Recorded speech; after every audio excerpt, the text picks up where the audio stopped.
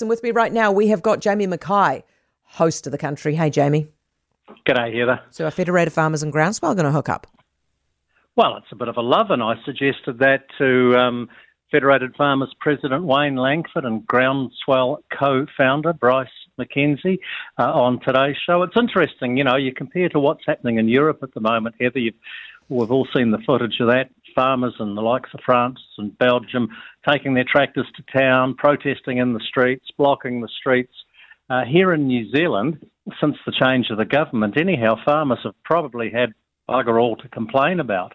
So it's interesting to hear last week Bryce McKenzie throwing out a bit of an olive branch, really, to the likes of Federated Farmers, saying they're looking for one voice to represent rural New Zealand. Now, this is a far cry, Heather, from under the Labor government, when industry good bodies such as Dairy NZ, Beef and Lamb and Feds themselves were being accused by the likes of Groundswell of rolling over and having Jacinda tickling their tummy. I think as a result, Groundswell made them take a harder line, but they've got to change the government, and I don't see anything from the incoming government that isn't farmer friendly at the moment. So maybe Groundswell is redundant.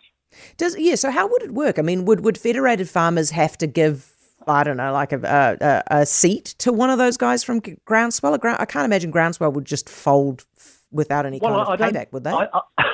No, I don't think Groundswell would just fold. But, I mean, the analogy Wayne Langford used was the forward packs with the industry good bodies, Dairy NZ and Beef and Lamb New Zealand. The first five was Federated Farmers. They'll be directing play. But if the defence leaked a wee bit and something got past those industry good bodies and the feds, Groundswell would be at fullback, ready to make that last-minute tackle. I see. So they both continue to exist, but they just work together.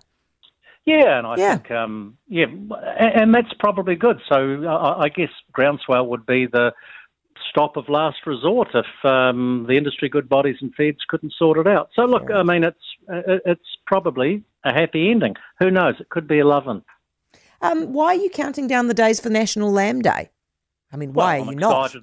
Well, why wouldn't you? Is there a finer piece of meat than a lamb rack, Heather? I ask you that one. 14 sleeps to go. No, go with a lamb rack. That's like it's like a meat lollipop. Seriously, what they're doing around New Zealand Lamb Day. So across the Tasman, we've obviously got on Australia Day, which was last Friday. The Aussies celebrated their Australia Day. They all eat lamb. The consumption of lamb for that week goes up, domestic consumption that is in Australia, by 25%. And farmers here are quite rightly saying, why can't we do the same, perhaps on our National Day, Waitangi Day next week? So what they're doing at the Southern Field Days at Waimumu, just outside of Gore, simply because it falls in line with the date, February the 15th. That was when the good ship Dunedin set sail from Port Chalmers for London.